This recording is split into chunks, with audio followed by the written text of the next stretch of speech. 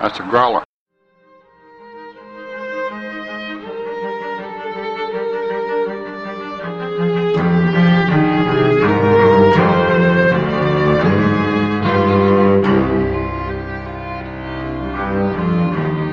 Welcome back to Beauty and the Beastly Minute, the podcast where we break down and analyze Beauty and the Beast, one bird feeding minute at a time. I'm Bobby from Growler Media. And I'm Janae from JanaeHyatt.com. And today we have a very exciting guest with us. Her name is Lauren Reed. I've known Lauren for years now, and she is an extremely talented vocalist and voice teacher. So welcome, Lauren. We're excited to have you with us. Thanks. It's a privilege. Yeah, this is going to be fun. I've been wanting to have somebody on, like, basically the whole movie that knows something about music, because I don't know very much. We pretend like we know what we're talking about. We try to know what we're talking about, but we really don't. Well, I'm really excited to talk about, Alan Menken is such an amazing composer, and when you combine his music with the lyrics of Howard Ashman, you can't really go wrong. Aladdin, Little Mermaid, they were evidence of how brilliant that partnership was to begin with. And then you have Beauty and the Beast, which just swept the academies, essentially. So, amen. Preach, sister. All right. Well, with that, let's go ahead and jump into the minute. Today we're talking about minute 52, which starts off with Beast wiping his face on his sleeve and ends with Beast singing, "She glanced this way," as he steals a glance. I really like how you sing that for us, Bobby. I felt like I had to. Usually I try not to because, that's awkward, but I felt like I had to because this is a song minute. It was perfect. So what I really like about this is that the orchestration, there's so much musical imagery. You start with Chip pushing that spoon and you hear the little piccolo kind of, mimic that. There's so much of that imagery throughout this entire minute. Mm-hmm. Something I'm really interested in is this kind of undulating pattern that you hear underneath the dun dun dun dun dun dun dun dun dun, the constant, eighth note pattern. It creates this really playful kind of atmosphere, which I think goes perfectly with the scene and emotion of the clip. You see the Beast make a mess of himself. And then slowly, as this awkward moment rectifies itself, the orchestra starts to modulate and bring us into a happier, more lively key, which Belle is amazing. She acknowledges the awkwardness of the moment, and then she makes that split-second choice. And in that moment, all the music is starting to rush together, and you have the arrival as they bring their bowls together. I love that part because, let's see, I wrote down that as they lift their bowls for the toast, it has this upwardness to the music. I don't know. Yes, no, exactly. It just goes up. There's a scale that rises in pitch. Perfect, yeah. And it just gives it a Christmassy feel as well as just a brightness to the future and what it holds and where their relationship is going. So I did make a note of that, but I wanted to pause and go back for a second because if anyone else listening is like me and doesn't know very much about music, can you tell me what the word undulating means? I guess so, yeah. So I think it's just underneath, it's rocking, there's a motion to it. Mm-hmm. It's continuous. It's kind of like a ship can be undulating on the waves, right? Okay. The waves undulate underneath a ship. I'm trying to think of another way to use that word. Move. Yeah, exactly. Okay. And that's kind of how the music is propelled forward, is by that it's really the lower strings that are doing that. And you can hear it. Bum, bum, bum, bum, bum, bum, bum. I love that. Yeah, me too. I think that's so great.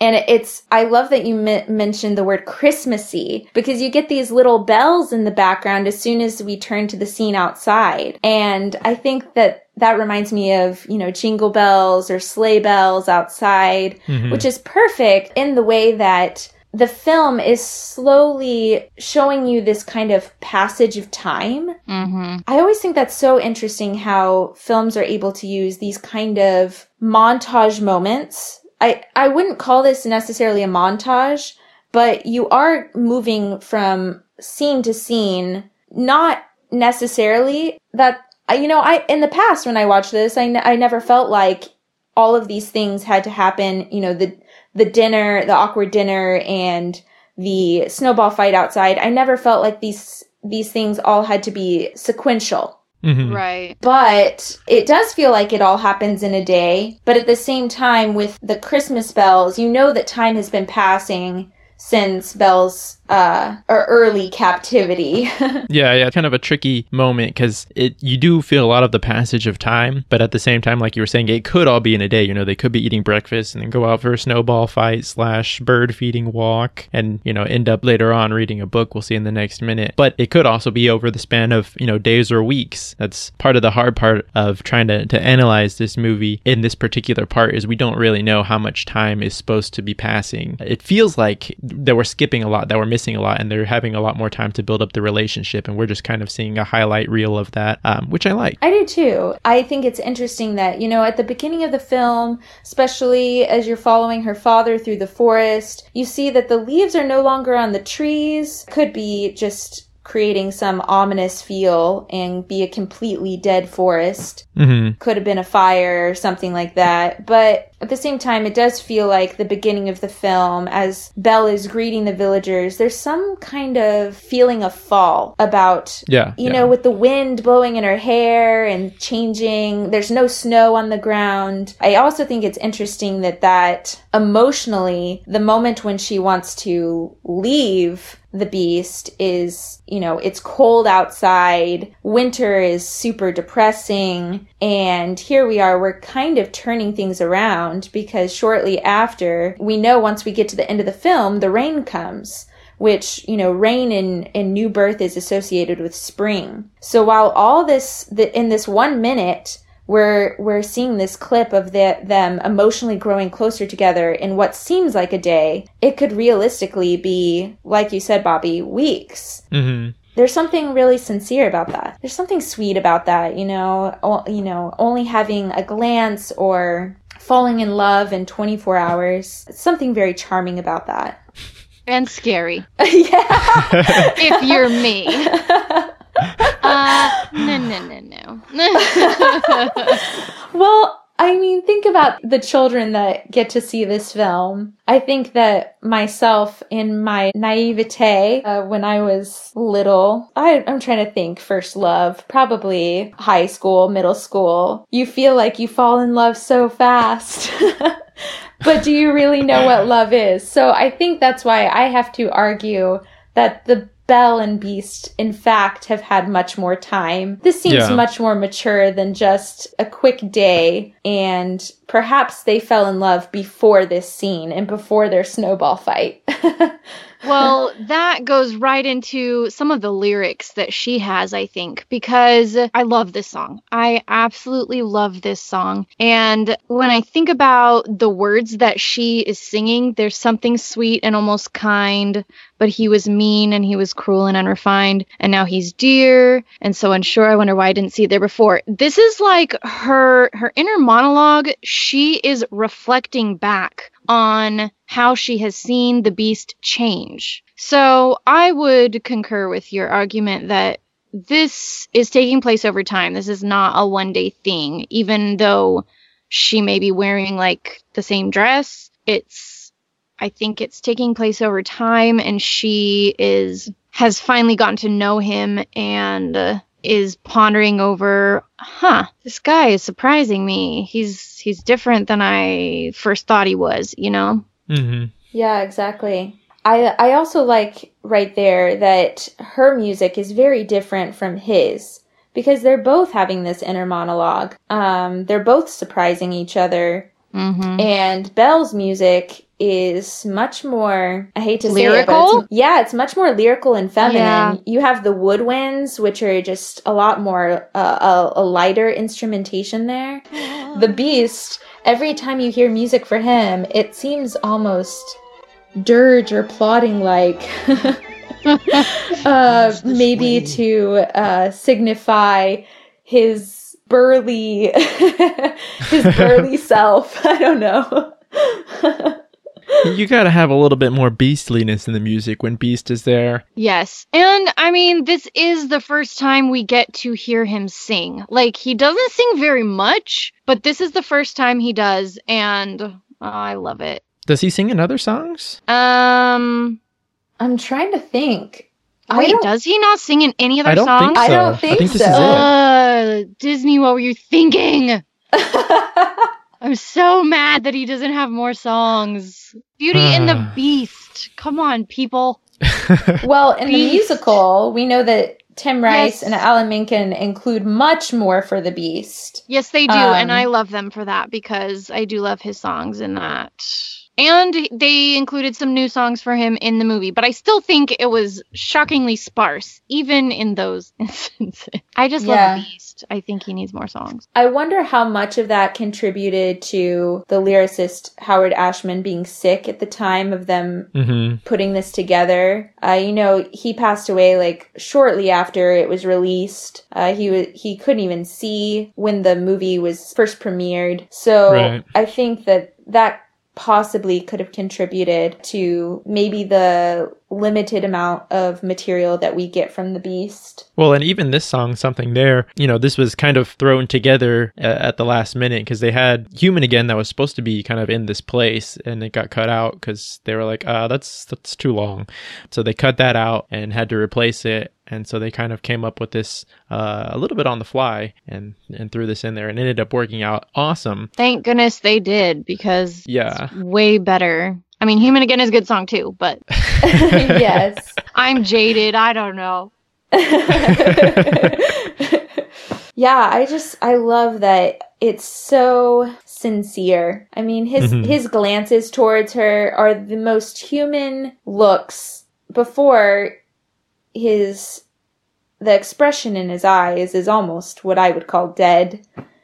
And I think after he thanks her for taking care of him, that's a moment where you start getting this more human Beast, which I think is so interesting and pivotal to the entire plot. Because those imperfections, before I feel like he's very controlled. But when you release your inner instincts as a human, I think that you're able to find these raw imperfections in our little habits and quirks. And that's what we see with the Beast. He is so quirky and weird. I love his cute little waddle towards the birds when he's like trying to feed them, and they all go away, and so he's like trying to get closer to him so he can still feed them, and he does this little like waddly thing. It's so cute. It's so cute, and the music goes along with it just perfectly. Yes. The fact, too, that he desperately wants to feed these birds. They're teeny, teeny, tiny compared to him. I'm wondering if this is what we would call a symbiotic relationship. It kind of reminds me, too, I think it's interesting that Belle and Beast are going to feed the birds. Because how often do we see Disney princesses communicating with nature?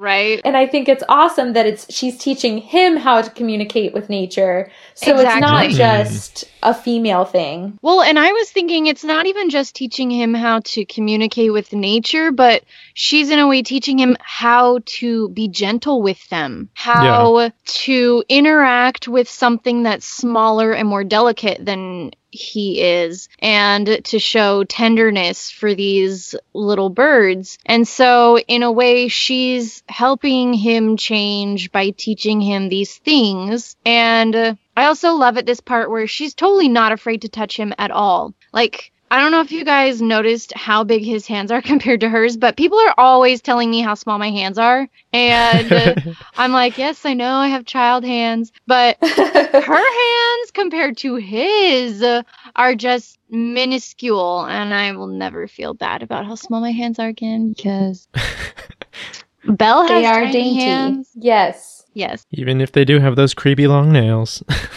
Yes, well, Her fingers are a little too slender for my liking. she's French, But guys. yes, she's a sophisticated French woman, and, you know, she wasn't looking for a prince. Let's give her that. Out of all the Disney films, this is the first time that we see a princess that's not technically really in the market or looking, which I think is really refreshing. So her dainty hands, I think, perhaps give her a similar quality to the birds, right? Like you said, Janae, she's much smaller than the beast. Yeah. And later you can see that even more starkingly when they start dancing. Oh, yeah. No. I always thought that was so hilarious. I'm like, how does she put her big, her arms around that big beast? They don't go around. They just, like, sit where they're at, I guess. I don't know. Well, one of the things I love about this scene and the song is that this is the point where they both kind of let their guard down, and so we get to kind of see their inner emotions, and like y'all both have mentioned, we get their inner dialogue here. But even before that, I mean, before they start singing, which we don't have very much of the beast singing in this minute, but we do have that part where he's reaching for the spoon, and just the way that they compose the shot, you know, he's there slurping his porridge or soup or whatever that is, and gets embarrassed, and when he's reaching for the spoon, you can see like how worried and intimidated he is by the situation and how uncomfortable and awkward it makes him feel to not know what to do and to not know how to act. And, you know, reaching for that spoon that they made like huge on the screen. You know, it's this big looming thing that he doesn't know how to handle, and that's very symbolic of their relationship. And then, you know, he's trying to slurp the food and it gets all over the place, and so he's just kind of making a mess of everything, and he can see that. And so as Belle's kind of reflecting on the changes she's seeing in him, he's kind of having all these doubts and, you know, unsure of how to act, unsure of the situation, unsure of what she's feeling and how he's supposed to be reacting to that. So I love that they're both so open and we kind of see both sides of it, and they might not see what we're seeing in each other, but they do see something there. Ha ha ha.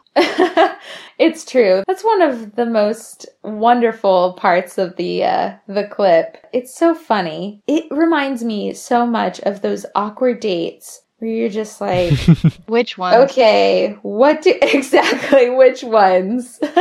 All of them. Just All kidding. I'm not always awkward on dates. Well, what I think is funny is that Belle is equally awkward. I mean, they're not talking. I mean, what kind of dinner is this?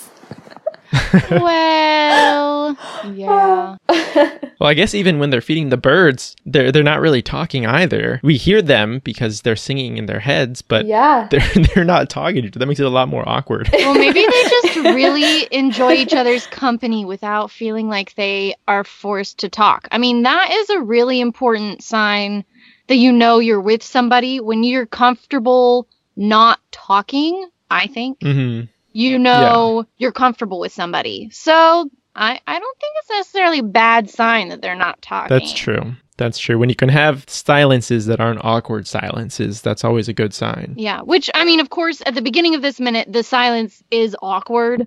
But in the later scene or the later part where they're feeding the birds, it's definitely does not seem awkward at all. So they're progressing. Yeah. I guess so. I still think it's super weird that they, I mean, I'm trying to think if this was the beginning of my relationship. I mean, I would hope to get to the point to where when I'm a little bit older, I've, you know, grown accustomed to my partner, my spouse. Like, I just would hope that we would be able to be sitting in a room and have absolute silence. But at first, when I'm first getting to know someone, that's really uncomfortable. I will it's agree. Really uncomfortable. Yeah. Aren't you thinking the whole time, what are they thinking? I wonder what they're thinking. And then break the ice. I don't know what to talk about. What if he doesn't know what to talk about? Should I say this? No, I shouldn't say that. Yeah. Well, and that's essentially what we're hearing. I mean, I guess more from Beast in the next minute than Belle in this minute. She's kind of just thinking about him. But yeah, there's definitely some of that going on with Beast in the next minute. I wonder, do you guys know where they, like, did they have, because animation back in the 90s is very different from where it is today. Mm-hmm. I wonder what their inspiration was, because I don't know if you guys noticed this, but watching Pixar or Disney films today, there is a certain level of expression that I feel like is captured by the actual actors. And when I watch Beauty and the Beast, I don't feel like I'm watching Paige O'Hara. I feel like I'm watching Belle, which I think was something that was really important to them in this project. So I think Paige O'Hara even says herself that when they were putting this together, Belle was comprised of a little bit of herself as well as the animators and everyone else. It was like a group project, so the character themselves was a group project. Whereas today, I feel like I watch characters and I see much more of the actor than I perhaps do when I watch Beauty and the Beast.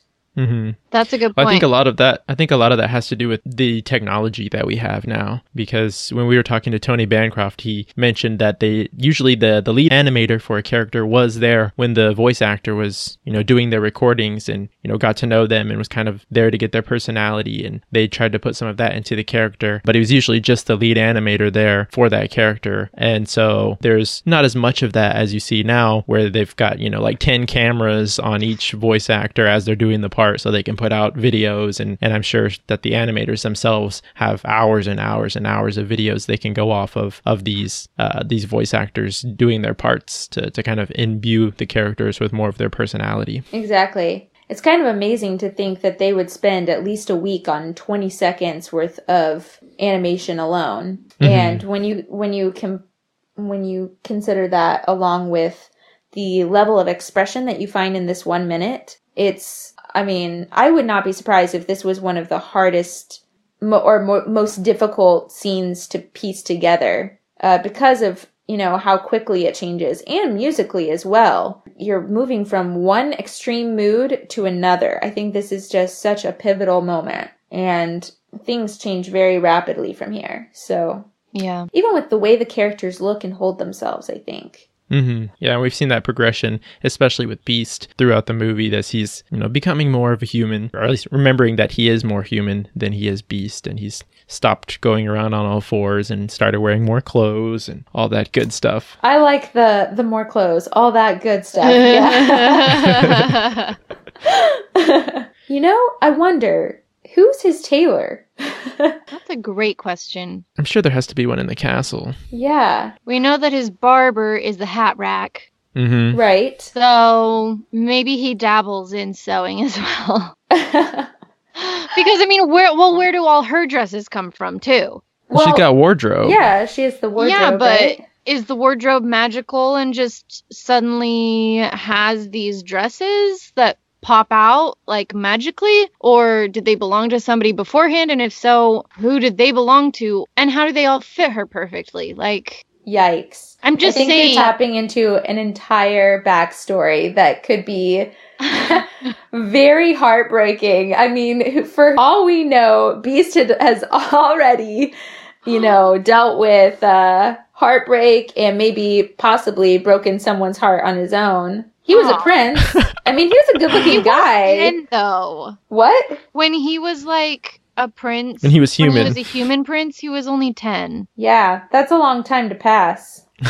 Although when they draw him, he seems more like an adult at the beginning. Yes, he does. They don't actually draw him as a child. Well, we speculated on that was more of them trying to portray him as more regal and royal and, more awesome than he was because he was a prince. That's a good argument. I think too it would follow suit then that, do we know how much time has passed since he became a beast? 10 years. 10 years.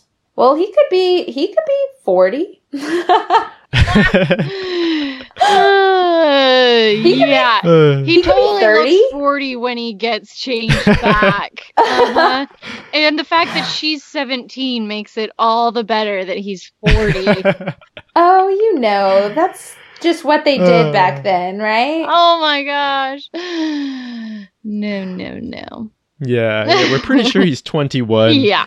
Or about to turn 21. But what would be really sad is if all those dresses were from previous women that he had in the castle that didn't work out. That's where I thought you were going, Lauren. That's what I thought you were going to say. Well, I mean, that's what I was thinking, but I was thinking even before, I was thinking, man, he could have been 20 and been a total scoundrel before. I mean, let's be honest, he could have been. And then, where are they? Where are who? Where are the women that were wearing these dresses before? Oh, well, okay, I've heard an argument that they were his mother's dresses. Oh. I've heard that argument. That could get really weird too, because then are we dealing with some kind of weird Oedipus thing? Because does Belle look like his mother? That's got to be weird. Where are you coming up with this? I'm just speculating. I'm just throwing this out there. Which is why I said, I mean, if he has a tailor, maybe the tailor made the dresses too, was my whole point in the first place. I like where this is going. We've coming totally... back around. Now that I've thrown all these crazy theories at you, let's bring it back in to my real theory. There is a tailor who made the dresses for Belle. Of course, some of them were there in the wardrobe. They were in the wardrobe the night she got there, so it's no. Hey, Janae, I got it. Magic. It's magic. Magic. That's always our answer, Lauren. Whenever we cannot explain something, it's magic. It's the enchantment. Exactly. Let's talk about the color she's wearing, though. I'm sorry, but that purple, purple. It's like I was gonna say I'm purple. colorblind, but I'm not that colorblind. It's like pink purple. It is not like a real pink. It's like what would you call it? It's not baby pink. It's not pomegranate? Fuchsia? Rose. Pomegranate? It's like a rose color. I guess, but it's kind of dusty. It's got some like gray undertone in there. Dusty. It reminds me of Sleeping Beauty. Mauve. There's a mauve. I think it's just, I don't like it. I love the green. She's in the library, and I like that color. It's so fresh, and then she puts on this, like, weird... It reminds me too much of Ariel, to be frank. Do you know that dress I'm talking about? The one she wears when she goes to dinner and uses the dingle hopper in her hair? The pink dress with the puffed sleeves. I hate puffed sleeves. Oh, yeah. It reminds me too much of that. It's a little bit too silly. I didn't even think of that, because... I wish it was more Ariel's functional. pink dress is more like bubblegum pink.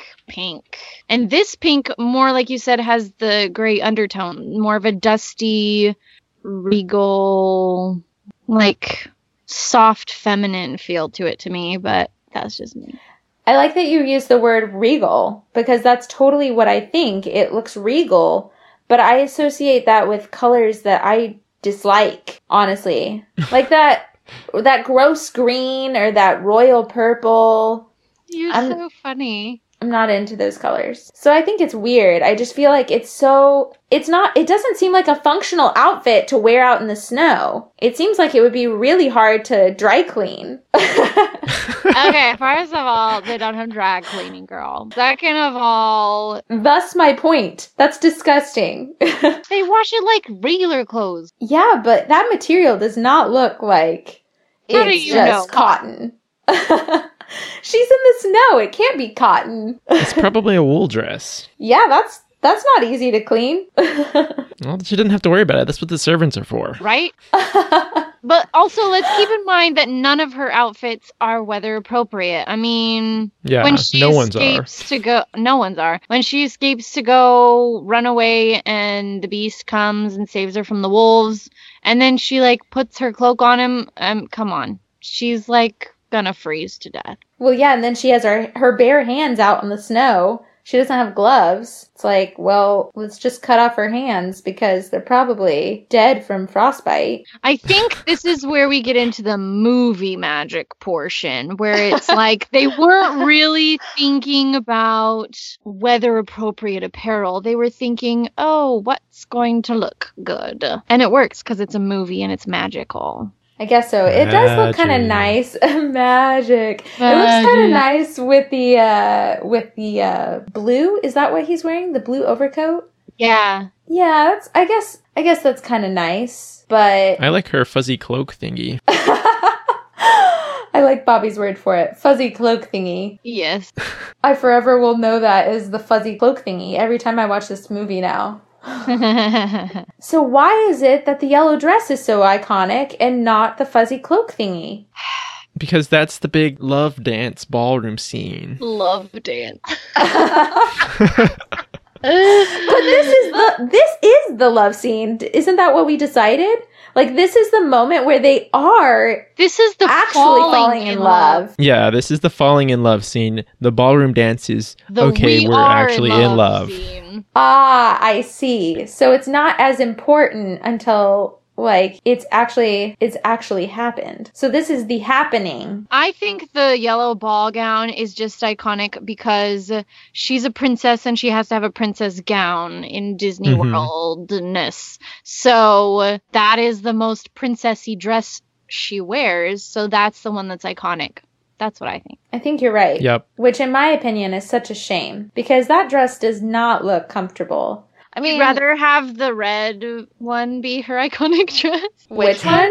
The red one. Red, purpley, pinky one. The red, purpley, pinky one, the dusty mauve, whatever color we're trying to determine this to be. Yeah, I would. I don't think that that's functional. I don't like that color. I don't think that that's functional. I honestly, probably her first outfit. Like, that looks like a working girl, right? Well, I think the yellow one is the first iconic dress, and the blue one she wears at the beginning is her second iconic dress. I think she has two, and those are the two. Yeah. Right. Yeah, I'd agree with that. Yeah, well, that's what you see all the little girls wearing at Halloween, is the yellow dress or the white and blue, which can get confusing because it does almost remind me of Dorothy from Wizard of Oz. That's what I think too. Yeah. Too But true. not, But- because it's not gingham. Yeah, and maybe it's just too hard to make this really complicated color, and so no one makes this costume for Halloween trick-or-treaters. I mean, out of all the costumes to wear out trick-or-treating, that one is the one that makes the most sense, especially if you live in, let's say, northern Illinois or Michigan. And you need a fuzzy cloak thingy. Yeah, you need layers. Everybody needs one. So why didn't Disney market that as the costume? The one to wear? Because that's not as big and poofy. You can't charge people as much for it. Oh, man. I'm impressed that they got away with a yellow dress being an iconic Disney dress, because who looks good in yellow? No one. The thing is, some people do. I think it depends on the shade of yellow. The same shade of yellow will not look good on all people. Yeah. You have to have, like, your kind of shade of yellow. Just like green doesn't look, the same shade of green doesn't look good on everyone. You have to have the shades of green that look good on you, or the shades of blue that look good on you. Right, But and I still, guess back to- yellow overall, people don't like to wear. Yeah, back to your comment on the regalness of the mauve, dusty rose, red dress with the fuzzy cloak thingy. Perhaps this yellow is actually more gold, See, that's what I think too. I like gold. which, Yeah. when we think about it, is more Royal. royal. Yeah. Yeah. And it looks good with his blue. He's got a theme of blue. It looks good with his, like, royal blue. I think it's interesting because, we see in this clip, in this minute, we see the Beast changing significantly. But I think we rarely stop to pause and think about how much Belle is changing. Because before, I feel like she is not unlike myself. I think that I went through a growing period from age 20 to 25, a drastic one, and then like a little bit of a refining process from 25 to 27, in which my maturity, I just saw my growth accelerate. So I think that you see that with Belle, because when in the beginning she seems so unwilling to forgive or be at all understanding of why the Beast is in the condition and the attitude that he's in. And here you see her starting to realize this guy has a backstory, and I'm starting to understand that he's a lot more damaged goods than I originally thought, and I should be a little bit more sensitive to that. Maybe grant him a little bit more empathy rather than just sympathy, which I think is pretty significant. So as you see Belle kind of go through this transition as well, I think it makes her more fit to become a queen, you know? I like that. Too bad she never will. Wah, wah. Well, they get married at the end of the movie, so she becomes a princess, but Beast never becomes a king, and then there's like the French Revolution, and they have to either get their heads chopped off or go to England. Wow, we are having a lot of violence in this episode. They get rescued by the Scarlet Pimpernel, okay? Right, but then she never becomes a queen. That's what I'm saying. Oh man, what a shame. Well, at least she's prepared. She's prepared for anything. She's a perpetually queen a princess in her heart, and she doesn't need a kingdom to be a queen. Exactly. Whereas before, she wasn't even ready to be a queen. She was just, a peasant girl who was the inventor's daughter and read a lot, so educated, but, nevertheless limited in perhaps mannerisms. Although it does seem that Belle is graceful in some effects. Nevertheless, I think that she needed some growing in order to perhaps become accustomed to the ways of the princesses and princely, what would you call them? Expectations? Manners? Yeah. Well, it's funny that you say that because I look at the pair of them, and she obviously is the one who's teaching him how to be human and how to have manners and how to do all these things. So I think it's interesting that you're like, she's learning how to be more regal and royal in her actions when she is just teaching Beast how to be a human in a way. But don't we learn as teachers? I learn most as a teacher. I teach voice in Plano, and I think that that's something that I learn from my students every day, how to be a better singer. They're only 12 years old. But I still feel like they have a lot to offer me, even though I'm the one that's the adult and in charge of creating the lesson plan and everything. So I think Belle is the same way. She's teaching Beast, but at the same time, she's learning so much for herself about how to treat people, especially people that you don't see eye to eye with at first. Cool. I love it. Awesome. Well, my last note of this minute is that as a kid, this scene always made me want to try to feed the birds. I never got it to work like that.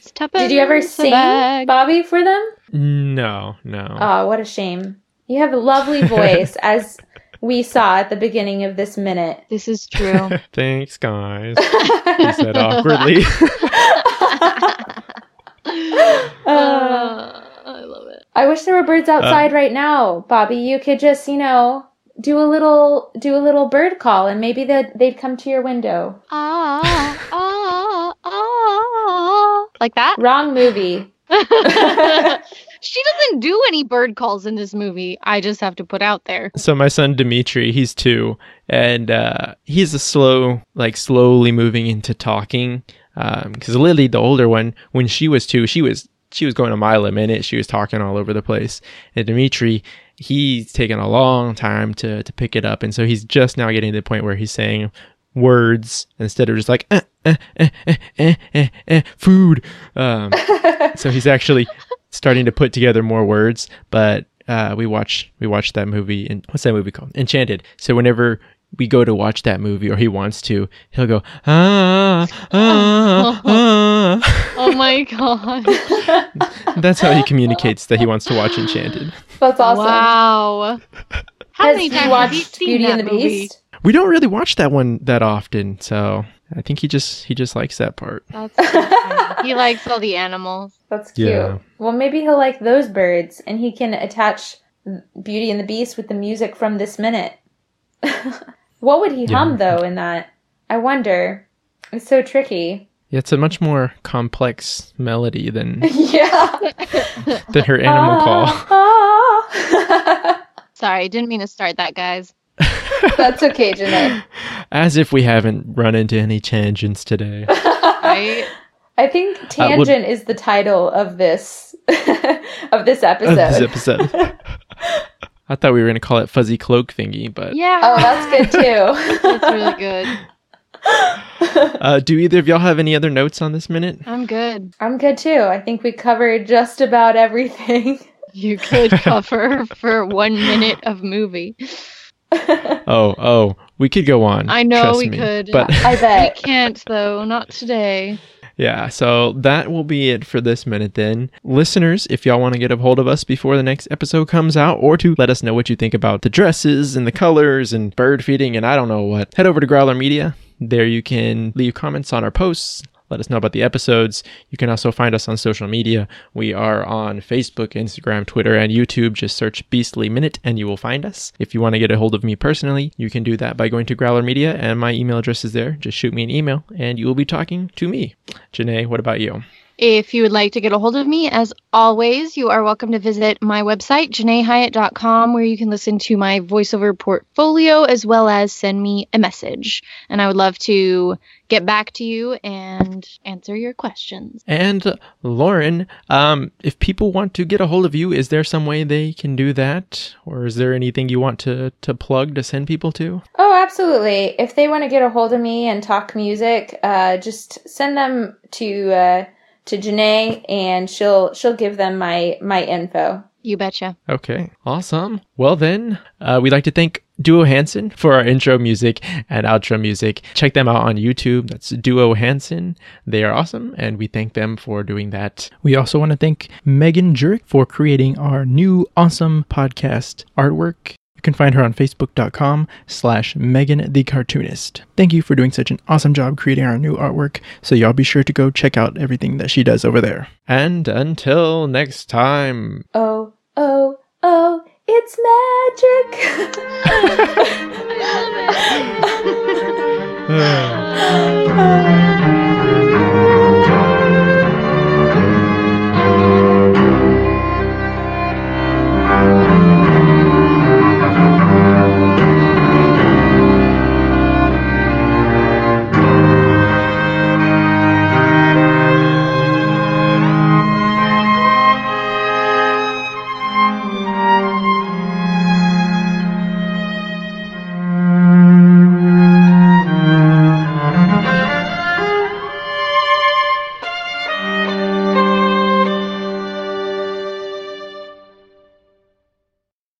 Wow, something is really different on the Growler. I'm keeping your bones.